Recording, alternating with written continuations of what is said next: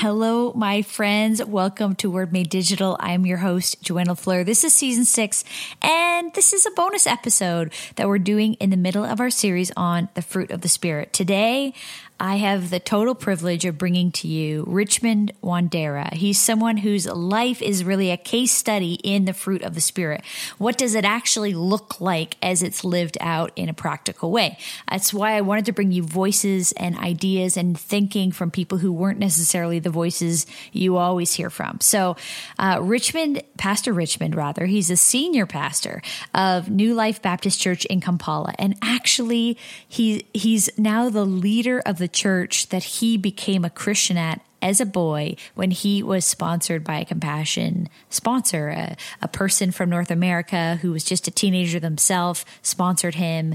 He, over time, softened to Jesus, became a Christian. His whole family became Christians. There's a whole story. I don't want to tell you the whole thing. He's going to tell you. But he studied a bunch of degrees in the United States. He's got a bunch of letters behind his name. But he chose to not just, pursue like an American dream. He actually decided to go back home to his home country. He wanted to serve where he had been so impacted himself.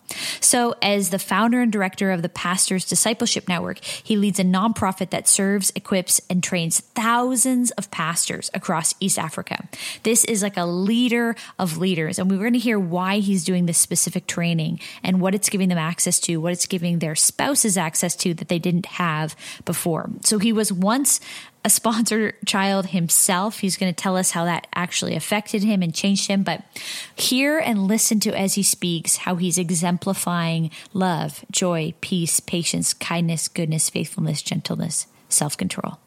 Thanks so much to Compassion Canada and to Waybase for making this whole season possible. I can't wait to tell you a little bit about them in this episode, in this bonus, but here for now is my conversation with Richmond Wandera. Spoiler alert, he makes me cry. Welcome to the Word Made Digital podcast with Joanna LaFleur. You're listening to Season 6.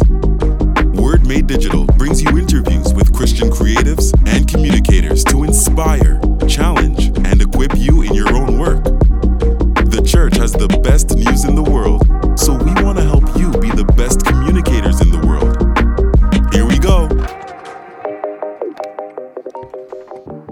Pastor Richmond, welcome to Word Made Digital. I'm really honored to have you. I've actually seen you speak before in the United States, so it's an honor to have this conversation today. And I'd love you to just introduce yourself and tell us a little bit. There's a huge story in your life, but can you tell us first about the Pastors Discipleship Network and introduce yourself that way? Yeah, thanks, Joanna. My name is Richmond Wandera. I'm the pastor of New Life Baptist Church in Kampala City. But I'm also the president and founder of Pastors Discipleship Network, a ministry that exists to bring training to African pastors who are untrained in order to deepen the church and to advance the gospel through healthy churches. This vision came to me from a place of brokenness and disappointment and discontentment. I was made pastor without any training, but I had the heart for the people. I had such a desire to see our people come out of where they were. And so I have an accounting background and I spent time in business, but then coming into the church and having gone through what my family went through, and I'll get into that momentarily, I began to realize that I had to choose whether to continue to pursue the path I was taking or to give myself fully to explaining truth and the gospel to my people. And so I ended up choosing accepting the role to become a pastor at a broken community called Nakawa. And so I became a pastor, but without training, without mentoring, without guidance on what does it mean to be a pastor. And I would rush to say here that that's the case for most pastors in Uganda. They would, because of either their charisma or because of their love for people or their evident gifting in leadership, they would be thrown right onto the pastoral platform. But what is often missed is that it doesn't just take charisma and zeal and gusto to run the pastorate, because the responsibility of the pastor requires way more than that. And I was going to learn that the hard way. And so a few years later, I was with an opportunity to study at Moody Bible Institute, where I got my master's degree in spiritual formation and discipleship, came back home and just spent a lot of time talking with the pastors and teaching what I had learned at Moody. And so the Pastors Discipleship Network was formed about 9 years ago, and with the vision to bring training, like I said, to untrained pastors. And so it's been an amazing space where pastors have come together to learn, to study, to sharpen one another. And we have gone beyond training the pastor to including pastors' spouses, and beyond that to including youth pastors. And that's an interesting twist, because in Uganda, youth pastors are considered transient pastors. It seems the understanding is if you really want to join the pastorate, you begin by pastoring children. And if you do well there, we move you on to pastor youth. And if you do well there, we move you to an associate and then finally to a senior pastor. And so we are now serving the whole spectrum of people who would call themselves pastors in Uganda. And so in time, I'm going to lay it all out on, just share with you how we do it and the impact that we are seeing. I mean, it's an amazing work that you're doing. I mean, you now have a facility. You're growing this facility. You're raising funds, a library of resources, books that, for some of us, we can take for granted that we have access to. I've studied in theological seminary as well, and you can just walk in and there's rooms full of books that we can, we could spend a lifetime studying, and yet you recognize that even maybe this was even the entrepreneur side of you, the business side of you, saying, "Here, I see this problem. I can do something about solving it for the local pastors, this country, my country, the country that I love." You are absolutely right. So, as a pastor, I struggled in three critical areas. One was the theological side of things. Without training, I was almost guessing what to teach and what to do every day. And I was nervous about leading all these people who were following me, and I wasn't sure where I was taking them. It was this idea of one blind man leading another. There was a massive struggle that I successfully kept from people who were watching, because I wanted them to be confident in their leader. But silently, I was looking for someone who could help me understand the gospel, understand the Bible, understand how to read the Bible well so I can teach it well. And that is the crisis many pastors in Africa were going through. So theology was one of my crises. But the other crisis that I had is that as a pastor, I did not know how to lead a church. Because oftentimes people think being a pastor means you're a great leader and you're a great manager. Those things don't just happen. Leadership is an art. There's a science to it, but it's an art. It's something that you've got to learn. It's teachable. And so I wasn't trained as a leader. I wasn't trained as a manager, and especially managers of church spaces which are mostly filled by volunteers. I wasn't trained in that area. And so as an individual, I struggled to see, how do I keep this thing going?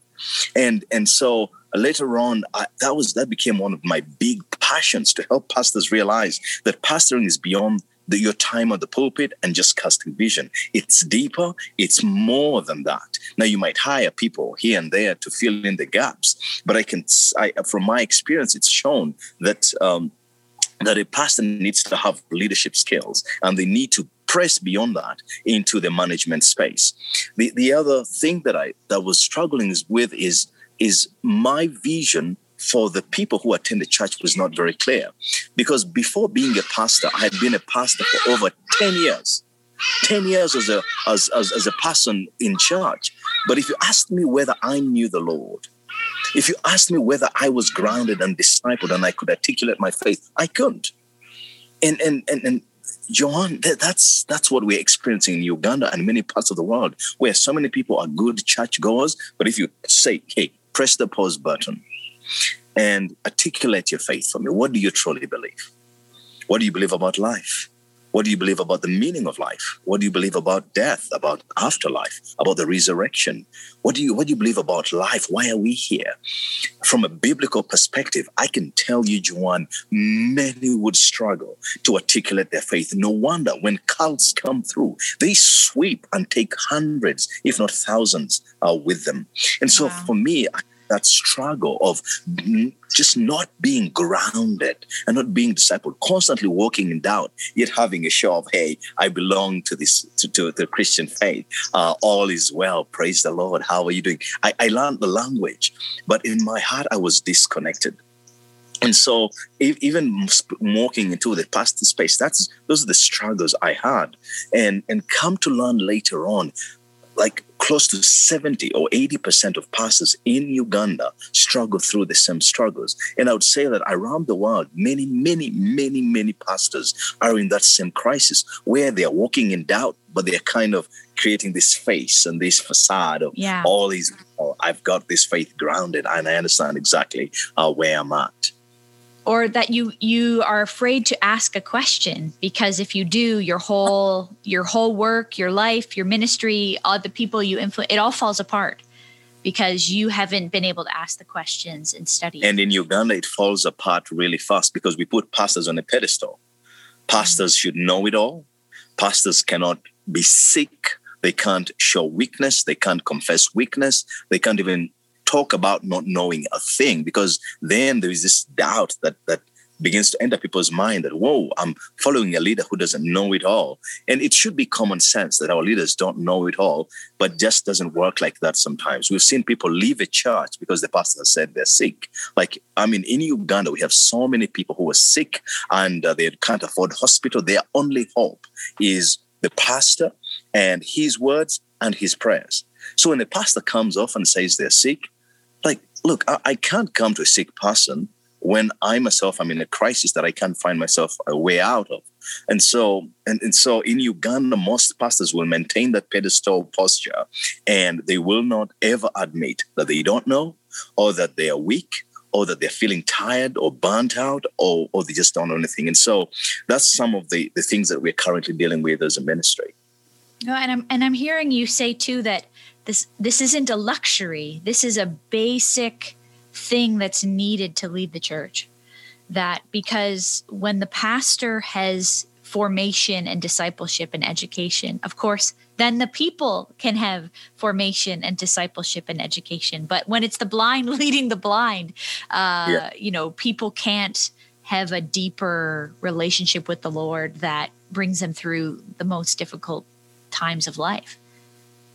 I totally agree. I have seen in my own ministry how even when I have gone to theology school, the nature of knowledge is that it leaks. And I can't remember everything I studied when I was in theology school. And I constantly have to go back to the water well, as we say it in Uganda. You've got to go back to the water well and drink. Otherwise, you're going to run thirsty. And when you're thirsty, you can't help those who are thirsty. And so my thing is I have learned from my own experience that knowledge leaks, passion leaks, vision leaks, motivation leaks, all these things leak. And every pastor must cultivate the art of constantly going back for themselves, not to say, I have my degree on the wall, I did well, graduated summa cum laude, and therefore all is well. No, the practice of always going back, it requires humility to do that. And it also requires a very keen observation of life and some of these other elements that we don't realize leak, yet in fact they do. So we always are calling pastors, please come back to study. Joanna, let me just share with you some of the frustrations we have had as a ministry. And this has to do with pastors who are quote unquote successful. Oftentimes in Uganda, when a pastor is pastoring a church that's over 500, they view themselves as successful. And if they're invited for any event, they won't come unless they are teaching, or they're the ones on the pulpit, on the ostrom, giving instruction to other pastors. And for the first 5 years of our ministry, we just realized that there was this syndrome. We couldn't even name it. We couldn't put a finger to it. But every time we invited successful pastors, they just didn't come. They didn't come. They felt, look, I've been successful without your training. Why do I need it now? Yeah. And so we've faced that over and over again, but we began to see sometimes the more we've talked about what you and I are talking about, and people are listening and then realizing they need to go back to the well and drink. And for funding, I mean, it's a very practical question. How do these pastors afford to come to this school? Are they sponsored or how does that work? Yes, we require the pastors to pay 25% of their time at Pastors Discipleship Network. And that's because many of these pastors are untrained. And because they're untrained, they are already in crisis. And because of that crisis, it's lifting up their need for help. And as they're running for help, it already indicates that financially they're not doing well. And so what we do as Pastors Discipleship Network is to come to pastors and to churches and to schools and theology and say to them, look, would you stand with a pastor? Would you come alongside a pastor who is hungry to learn so he can be a better teacher? Would you come alongside and help such a person attend a conference or attend a training or have access to our library? Because it costs to maintain the library. It costs to keep these things going. And then we've had people who've gone to our website, which is pdnafrica.org, and they've just been very generous to see pastors and communities come to learn such that they can become stronger and more grounded churches. Wow. And it's not even just the pastors. You're also with the pastor's wife or the women who are leading as well. Can you tell me what you're doing for the women? In 2014, one pastor's wife walked up to me and said, Pastor Richmond, thank you for what you're doing for fellow pastors. We really appreciate it. But we think as pastors' wives that you're missing a big piece. And I said, what piece was that? She said, look, who do you think influences the pastor the most? And I was caught off guard in that moment. I was like, oh, I guess the pastor's wife. Said, yeah, exactly. Said, look, we are called as partners. We are called as helpers. We are called as supporters. But in order to support somebody, carry or lift anything, you've got to be strong. You've got to be grounded yourself. How will I interact with pastor on a theological topic? How will I interact with pastor on the leadership crisis that he's dealing with? If I'm not built myself in my leadership. How about my confidence that has been wiped away by our culture saying women are supposed to sit all the way at the back, don't say anything until, what am I to do with that? And so it was in 2014 that our ministry to pastors' wives was birthed. And we began to hear that there is this whole group of people which has no space across the entire country where they can go and feel safe and share their struggles. Because if they dare share their struggles in church, that would mean a problem or a crisis for the pastor. It would mean lack of confidence in the pastor. It would have ramifications like she would not want anything close to her husband. And so finally we got this safe space at Pastors Discipleship Network, where pastors' wives are able to come as girls and just talk and just share, hey, this is my experience, this is what I'm finding, this is all my struggles. And I began to look out for speakers who felt a very strong calling to minister to pastors' wives. And that has just taken off. We're training pastors' wives in a 10 weeks program where we teach them who they are and their role and their place in the church. It's a massive thing when a person feels grounded and gets clarity on what their role is. And we also instruct them in matters of skilling themselves. A lot of this has to do with discovering who they are in terms of how God made them, their unique personalities. Now, we include a lot of psychology and some of these mainline classes of personality studies and all of that. And that just brings a lot of aha moments for many of these pastors' wives. And then we also teach them in terms of leadership. How do you be a strong leader? How do you lead where you are? And we help them get them grounded there. Then we also teach them skills, because many of these pastors' wives are stay-home moms, and then some of their kids are now grown.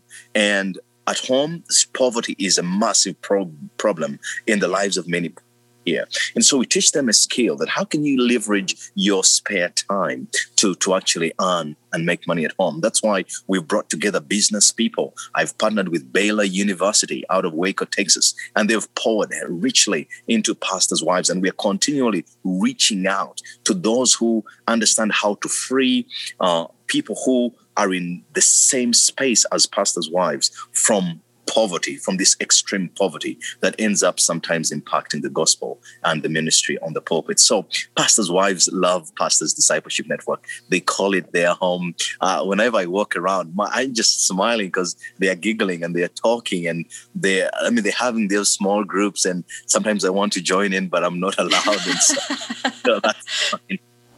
It's amazing. It's amazing.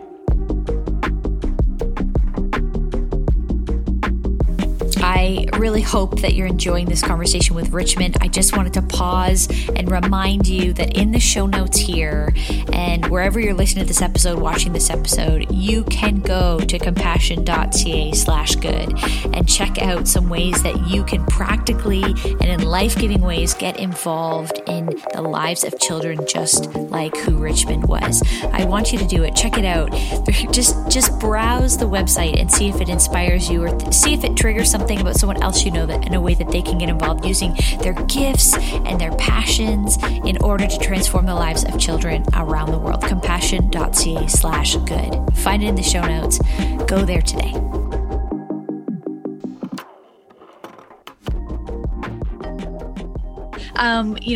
You're talking so much about really you're an entrepreneur. You're a pastor, you have a heart for ministry, but you're an entrepreneur. So later in the conversation, I want to get a few very practical ideas of what can the pastor learn from the entrepreneur. But before we get there, we have to hear more of your own personal story. And it relates to compassion, of course, in your compassion in your life. But can you tell us about your life? Because what you've built is remarkable. This school, by God's help, by God's grace, is impacting eternally, and generations of people are being impacted. But it's also because of what was invested in you as a boy. So tell us a little bit about your own story. My childhood was a difficult one. I saw my father murdered when I was 8 years old. It was a time when across the country, many people thought it was the end of the world. And I saw my life fall apart. My whole family, I was the third born of 6 brothers and sisters and a mother who is now single. My mother, she never went to school. She knew to stay home and to take care of us. She was married off as a teenager. By the time she was 25, she had all 6 of us. And so she was just in a position where she knew she would stay home, take care of us, and my father would be the breadwinner. But now this was no longer the case. My father was murdered, removed from us. And while we were struggling with the psychological impact of that and the emotional impact and just the sheer hopelessness, I cannot forget the day our landlord at the time just said to us, you've got to leave. You've got to leave and go wherever you go, I don't care. You can't afford to pay rent anymore. And we left our home, and it's probably the longest walk of my life. I remember us carrying our items and going to Uganda's worst slum at the time called Naguru. Just the stage. When you were walking into Naguru, the place where my mother had found this one-room house, we just walked around. I could look around and I can see kids who, it's hopelessness written all over them. And that was going to be me. And it didn't take long before my mother said to us that, look, we don't have money for food. And my mother's health at the time was also deteriorating. And so what began as visits to the street became a lifestyle. I hadn't gone to school in a year. I was in a place where there was no food. So I found myself as a protector of my kid sister, Doreen, who was 6 at the time. And our home was like, we would wake up in the morning and then I would go with Doreen one direction. And my brother Richard would go with Ronald another direction. Raphael and Sharon would take another direction, just to increase the chances of finding things along the way. And I cannot imagine the pain in my mother's heart, just seeing her children go, and especially in the context where child sacrifice and child abduction was rampant, in a place where people would drive carelessly on very bad roads and anything could happen to your child as they're walking along the street. And we would leave in the morning at about 7 to 8 a.m., would begin to go to try to find breakfast, and then would come back later on by about 7 or 8 p.m. every single day. I mean, it stretched my mother's heart so much that in the recent time, I was actually talking with my mom and kind of saying, look, what was this like for you? Because I know what it was like for me. What was it like for you? And my mother cannot finish telling the story because it just messed with her. And so I came back home oftentimes, and our roof was leaking whenever it rained. I mean, whenever I saw the clouds forming and I knew this was going to be a rainy night, it was just begin to fear. And one day it was raining so hard, and the center old iron sheet that was covering our house just was blown off. Joanna, the amount of water that entered our room that night, we couldn't sleep. We all stood up and just stood on the side wall and just looked at each other, and we're all dead quiet. And just hearing the thunder and the lightning and the water that just came pouring in. And that day, I felt like dignity was washed from me. I felt like the essence of living, or even just the way I saw myself changed as a child. And it just didn't stop. Until one day, my mother, when malaria came in and we began just falling sick, because whenever the rainy season would come, mosquitoes would begin coming, and one child after another just falls sick. And my mother realized she has no money to treat us when we are sick. And if she doesn't reach out for help, we will die. And so she was not a Christian. She goes to her friends and she's saying, look, I need help. And one of her friends said to her, look, why don't you go to the church? Go to the church over there. We hear that they sponsor children. And she was like, church? Will I be accepted? Will I be judged? I don't. She doesn't go to church. But because she's desperate, she goes to church. And we were not told it's compassion. I think this is the beauty of compassion. Nowhere will you find a compassion sign or a compassion international sign. Here, you just find the local church. And compassion empowers the local church. And that's who greeted my mother when my mother came in. And my mother was able to tell our story. And immediately they ran to our home and they began to take photographs of me and of my sisters. And they just took our profile information, our birthday information. They asked me, like, what's your favorite game? And what? I was just like, well, this is cool to have people interested in us this much. And on a long story short, 3 months later, I got the news. I got the news that a 15-year-old girl,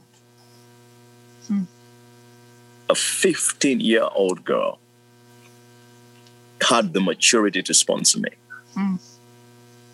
She was willing to live simply so I could simply live, to live with less so I could live with more, to give so that I could go to school and have a chance and have health.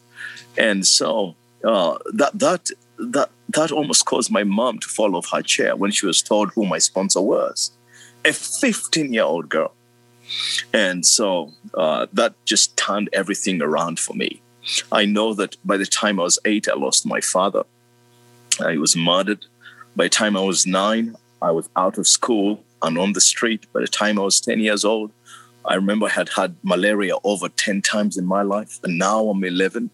And here I am finally being told, you can now go back to school. Wow. You can now be a child again. You can now come to the Compassion Project, which is a church, and play on any of these swings, whatever swing you choose, just go on it. I went, Joanna. I was crazy. The swing. That's all I wanted to do every day, just to swing and to play on those swings and on those seesaws and those merry-go-rounds. I mean, I had missed that. To be a kid. I had a child again. Yeah. And so I remember when I got my first mosquito net, having it going home, and I remember us hanging it in the middle of our one room and releasing it so that it was now wide, like almost like a wedding gown. And all of us, 6 of us, fitted under this one mosquito net. It was one of the best feelings because I was not afraid of mosquitoes anymore. Wow. And, Joanna, God blessed us so much. Just hardly 4 months later, I was told that my sister Doreen had also gotten a sponsor. But her sponsor was now from Australia, which was a different country now. And we got the second mosquito net. And another flood went down. And so the girls were sleeping in another net while boys were sleeping in another net. And my life just began to change. By the time I was 14, I finally heard the gospel. Pastor Peter preached out of Genesis 39. Never forget that day. And he said, look, Joseph, the young boy Joseph, he went through all these problems, not of his own making, but God had a plan for him. And that God continues to love and reveal his plans for each one of us. And as he talked about this God and his love for us and his willingness to die for us, that day I made a decision to follow Christ at the age 14. You know what? By the time I was 18, I had seen all my siblings make a decision to follow Christ. When I was 19, my mother invited herself again to the church, and she sat at the back while Pastor Peter preached the gospel. And I can never forget this day, my mother just walking forward and just kneeling down and giving her life to Christ. All my family loves the Lord, and we're all now involved in ministry. Joanna, for all eternity. Not just life in this world. And yes, there's cares in this world. There's food to distribute, and there is kids to take to school, and there is health to take care of. But for all eternity, my family's life is changed forever. I look at how my brother treats his wife, and I'm like, this is different from what our culture says. This is different. He loves his wife. He honors his wife. I do the same for my wife, Rosette. Our lives are different. We have a kingdom culture right now that we're living by. And this was possible simply because one 15-year-old girl made a private decision. She didn't buy into this narrative that you're too young. Wait until you're 25 and you've got a job and now you can make a difference. Or maybe wait until you're 45 and then you will make all this difference in the world. No, she did it then. I always wonder, Joanna, what would have happened to me if she hadn't made the decision she made at the time that she did. Right. I think about my friend Daniel. Daniel was probably one of the most brilliant kids in my age in the slum. He used to stay under a bridge because his mother and father had died and nobody had taken him in. So he used to sleep under a bridge, but probably one of the most brilliant people I had met. Daniel used to come and play soccer with us, and we used to play every single day. You know, we play and play and play. And one day, this is what distinguishes Daniel among all my friends. He was a very smart individual. He was a referee oftentimes. And I remember this one day, crazy day. I'm just going to tell you the story. And so I'm standing, I'm at the line with my opponent, and the ball brushes me, but in such a slight way, and it goes out. And so I'm arguing for the ball, yet it was supposed to be for my opponent, but I'm arguing for it because I have, it has to be on my side and all of that. And Daniel quickly runs to us and says, okay, look, so none of you is admitting that, it brushed you before you went out. So why don't both of you draw in? Let me throw the ball between you two, and you guys will haggle and fight for it. And then we keep moving. And I quickly said yes. I said, yes, let's do that. And Daniel got that ball and gave it to my opponent and said it belonged to him. And so later I asked Daniel, I said, Daniel, how did you know the ball was for the opponent? And he told me how quickly he said and agreed to that. And told me that's not your ball. And so, Joanna, it wasn't long after that, maybe 3-4 months after that, we had a massive storm. The storm swept under the bridge. And Daniel's body was found washed down. And I lost my friend. And I always asked myself, Daniel was smarter than me in every single way. And yet, the sponsorship fell on me. And I'm always having that indebtedness in my mind. I was like, Daniel was one of the smartest kids. He was bright. I mean, he was just a potential doctors or surgeons or neuroscience, whatever it is. But he was down. And so burying him was one of the hardest things I've seen as a child. And so I always live very grateful. I said, look, this Heather who decided to live with less so I could live with more. God bless her. I prayed for her more than she thinks I did. And so a few years later, I continued hard in school, and I worked very hard in school because I was determined to run away and just leave this poverty behind me. I ended up graduating with an accounting degree, and I graduated summa cum laude with a first-class degree in accounting. I proceeded to do my CPA and was invited back by the university to teach. And I taught accounting and also practiced accounting for a while until I encountered a scenario where my mother ended up forgiving the man who stole everything from her or took everything from her. And 2 days before that man died, my mother led him to the Lord. And It was that encounter, that gospel right in front of me that made me say, look, I want to be a part of this. I want to live my life for this. Yes, Naguru slum is poor, and we need food, and we need clothing, and we need medical care. But this is what we need. We need the gospel because it goes to places and enters spaces that food cannot reach. It's the cure of the world. Jesus is the answer of the world. And so I committed myself to the pastorate, and it's just amazing that, Joanna, today I am the lead pastor of the very church that hosted the Compassion Project that rescued me when I was only 8 years old. Wow. The same church. Same I am pastoring that church today. And I also get now to give to East Africa because my ministry is now serving pastors across East Africa. So we're in Southern Sudan, we're in the Democratic Republic of Congo, we're in Rwanda, and we're in Uganda as well. In 2 years, we'll be moving into Kenya. And so that will be our fifth country. And we are serving over 6,000 pastors today. And God has just continued to put his hand on that which was started by a 15-year-old. It's just like this fish and loaves, saying, look, this is what I have. And God has a way of creating ripples and multiplying in ways we could never possibly imagine. Yeah. Oh my goodness. It's amazing story. It's what I say a lot in this, work we do here is we say that we're reminded that it's not just good news. The gospel is not just good news. It's the best news in the world. Yeah. that it transforms a life, a family, and then an entire community in Jesus' name.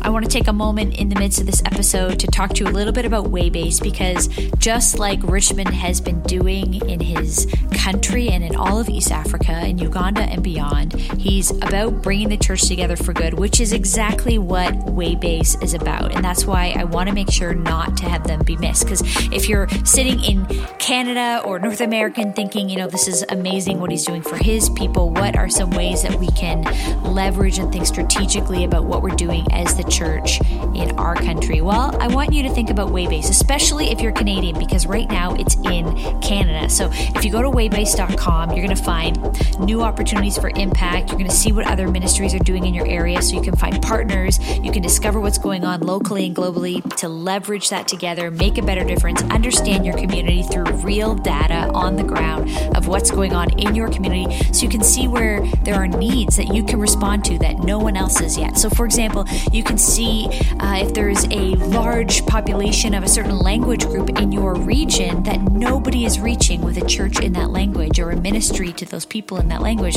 You might want to start something like that. These are the kinds of access and resources you have at waybase.com. But the first thing you need to do is claim your listing.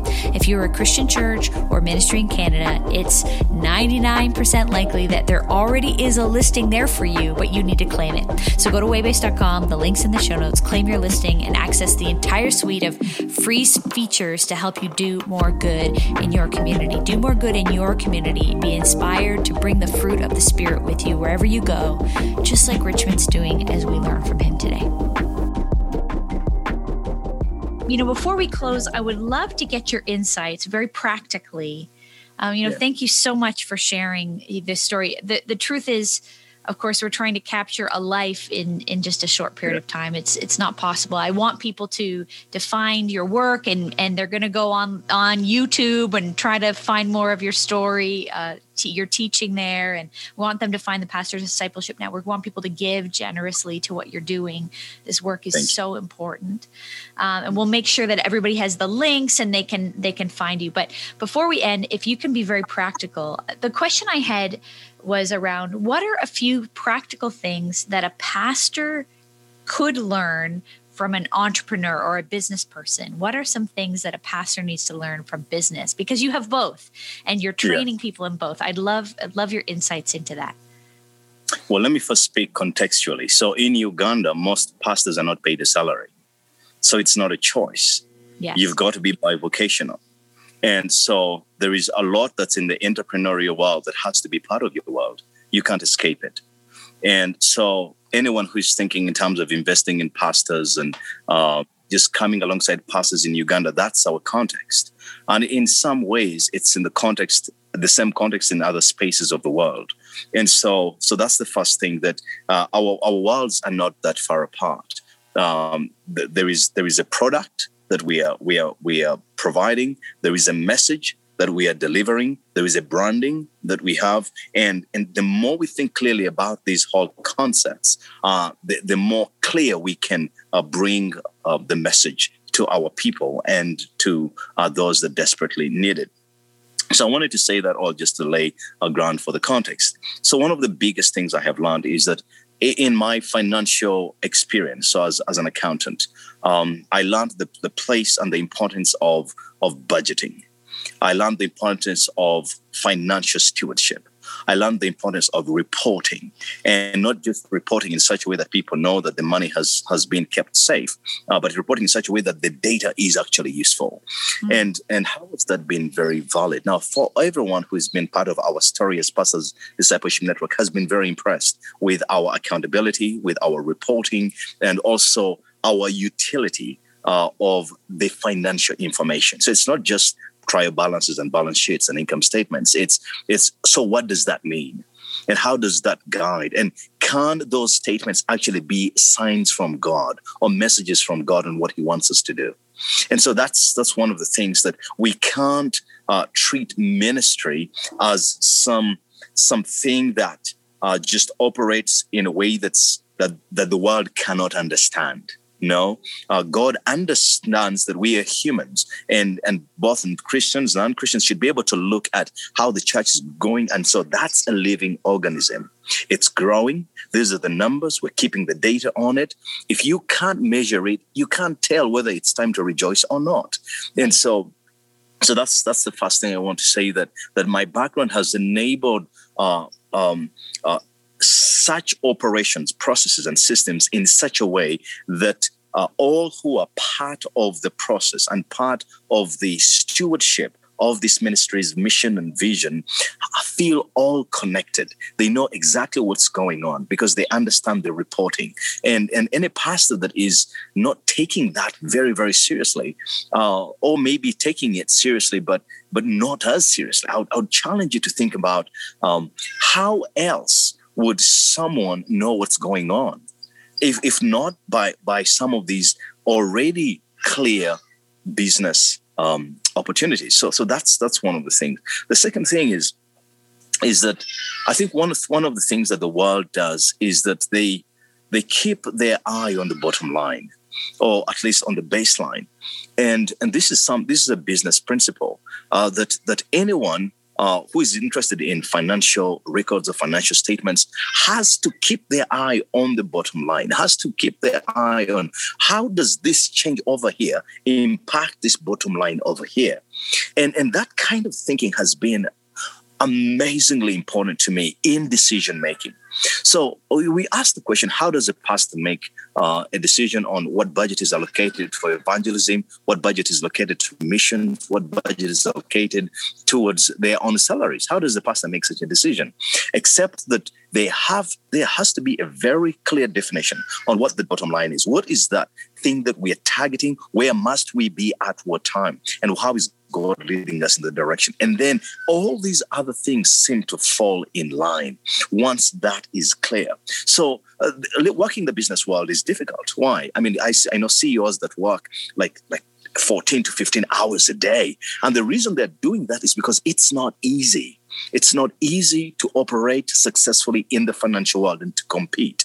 Well, if you transfer some of that understanding into our space, we've got to realize we operate in a grace-filled environment where we have the Spirit of God and we have the grace and we have the opportunity for Sabbath and there is rest, but there is hard work too. And I say one of the things I have learned from my people in the business world is they work hard. They put in the work. They're not willing for anything to roll off their hands. And I think that in Uganda especially, pastors begin to relax when they begin to feel successful. Whenever they feel like, oh, look, I never dreamed I would pastor a church of 700. I thought I would be 5. That would be fine. And then all of a sudden they're at 700 and all of a sudden they press the pause button and they begin to cost. And then not realizing that 700 in a community of 65,000 people, what are you talking about? And so they need to keep investing and keep working. And hard work it can be seen in the life of Paul, where Paul says, I worked harder than you all, yet not I, but the grace of God that was at work in me. What's Paul saying? I worked hard.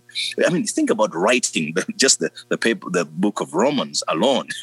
That's work. Just think about the epistles. That's work. And so I think that a lot can be drawn from the business world that would enable a pastor to really settle themselves into a place where they realize, man, I've got to take this seriously. I've got to take this seriously. I've got to steward it. I think one of the pastor's roles is to steward. And I want to end this by saying, Jesus said when he came to the end of his life that, Father, I have not lost a single one that you entrusted to me, except that who is destined to be lost. I've not lost a single one. And Christ was saying, I've been a good steward. And when you read through the Gospel of Mark, Mark always has this language of immediately. And he immediately did this and he walked quickly here. And there's this idea of Jesus doing and living in such a way that he changed the world in 3 years of his life and ministry. And so I would like to encourage people that COVID has slowed us down. I don't know a person who has not felt like, once in a while lazy or just hard to get out of bed and go before their computer because it's COVID and it's just basically shifted the work posture. But I would like to encourage pastors that, friends, so much has gone wrong during this COVID time. So many people have lost their fervor, their time in the word, their time in prayer, and they're just waiting for a well-prepared message so that they can come back to hope. And so if we put in the work and just kind of draw some of these things from the business world and their tenacity and their thought and their grit, so much will happen for us and for our Lord because he's at the center of it all. Pastor Richmond, your insight is hard fought for. Your wisdom is because you've lived it. The story of, from where you started to a 15-year-old making a decision that changed your life, and then going to become an accountant and then a pastor with education in, multiple countries of the world. And now to then, endeavor your life to minister, disciple, educate other pastors and leaders. Your story is so inspiring. I'm personally really touched today by hearing it. Thank you, Pastor, for your time and for your insight. I do hope that people listening will listen closely to what you're saying, because there's so much for us to take from what you're teaching us and to apply to our own ministry and our own work, wherever in the world we may be. So thank you so much. Thanks, Joanna. And of course, we'll make sure we want people to go to Pastors Discipleship Network, just check out Compassion and see the opportunities people have to get involved in changing lives of pastors and of children. So just thank you again. I'm so excited, and thank you so much for allowing me to be part of this. A lot that's been going on in my own world has changed my perspective and constantly shifts me and pushes me to the edge. And so I'm so glad that we could connect on this platform. Thank you for Joanna for creating such a platform that, we can connect as pastors and leaders and Christians who are trying to serve our God faithfully. And so thank you so much for this amazing platform. Thank you so much to Richmond for this conversation. If you liked this episode, if this inspired you, if he touched you, I encourage you to share this with a friend, share this with someone who needs to be encouraged today about what is going on in the church around the world. Maybe you know someone from East Africa. Maybe you know Richmond. We'd love to hear from you. If you know him, leave a comment, just to talk back at us. We'd love to hear how this impacted you. Thanks, of course, to Compassion for making this interview possible. Check out the links in the show notes and visit their website. See how you can get involved. Sponsoring a child just like Richmond makes a difference. It changed the trajectory of his life. It changes a family, changes a community. It actually can change a nation. So get involved. Also, if you want to get involved locally in doing good, go to waybase.com. If you're Canadian, claim your listing. Next up on the podcast, as we go back to our regularly scheduled program, we have Dr. Mary C. Lynn, clinical psychologist, and we're talking about self-control. So if you want some quote unquote free therapy with Dr. Mary, come on, get it next week. See you then. Thanks for listening to the Word Made Digital podcast with Joanna LaFleur. If you like this content, hit subscribe so you don't miss an episode. Rate it and share this episode with your